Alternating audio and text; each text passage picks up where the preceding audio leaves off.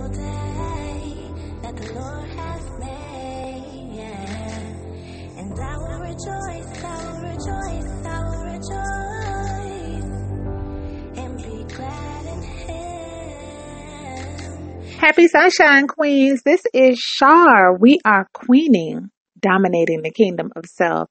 I am a licensed family law practitioner. I've been practicing for several years and have worked with hundreds of families in crisis. I am gifted with wisdom. It's just kind of how I came here. And so I make observations and I share those observations with my clients. And now I'm sharing those with you with the hopes that you and I together will learn how to dominate those areas of our lives that threaten to rob us of the true joy and happiness, peace and love that we all truly desire. And today, I'm pondering a lot on selfishness. Selfishness is a tricky one. Many queens come into my practice and are telling me about all of the things that he's doing that are selfish. And I'm telling you, queens, it's undeniable, some of the ways that many of the ways that selfishness manifests itself in our husbands, in the fathers of our children, in the men that we love. But what's even more interesting, queens, is how selfishness in us is not as easily detected. And it's for that reason I want to ask you today, what's in your garden? What's in your garden? As I think about many of us, we are taking care of everyone and everything.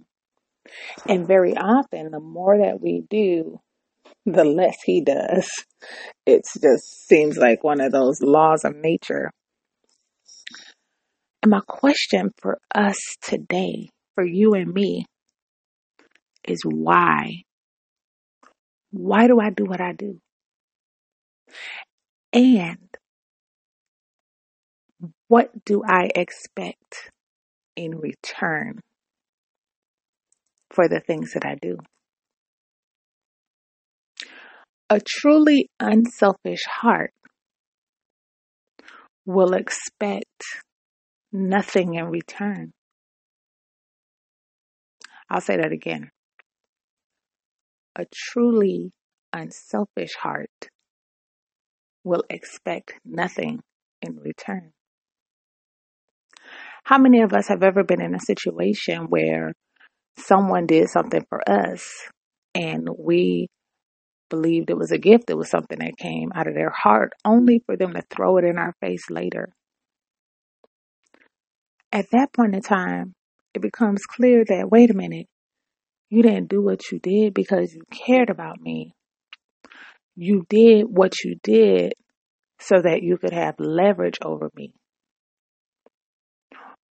That's like the way politics work, right? Like the politicians and the people that are in control of governments, they operate that way. It's quid pro quo. But does that have any place in our intimate relationships? Does that have any place in my relationship between me and my husband, or me and my kids, or me and my sister? How is that relationship going to thrive if everything that I do for you, I secretly or ignorantly expect something in return? I think I think the benefit with most of the men that I've observed in my practice is that their selfishness is very obvious. And I think one of the biggest pitfalls in the women is that our selfishness is not always so apparent. And because our selfishness is more subtle, it's more hidden, it's more tricky, This weed right here, Queens, it's one that you really got to do some serious digging to root out. This is Shar. We're going from slave to queen, one day at a time. And I love you, ladies. It's a beautiful day, beautiful day, beautiful day that the Lord has made, yeah.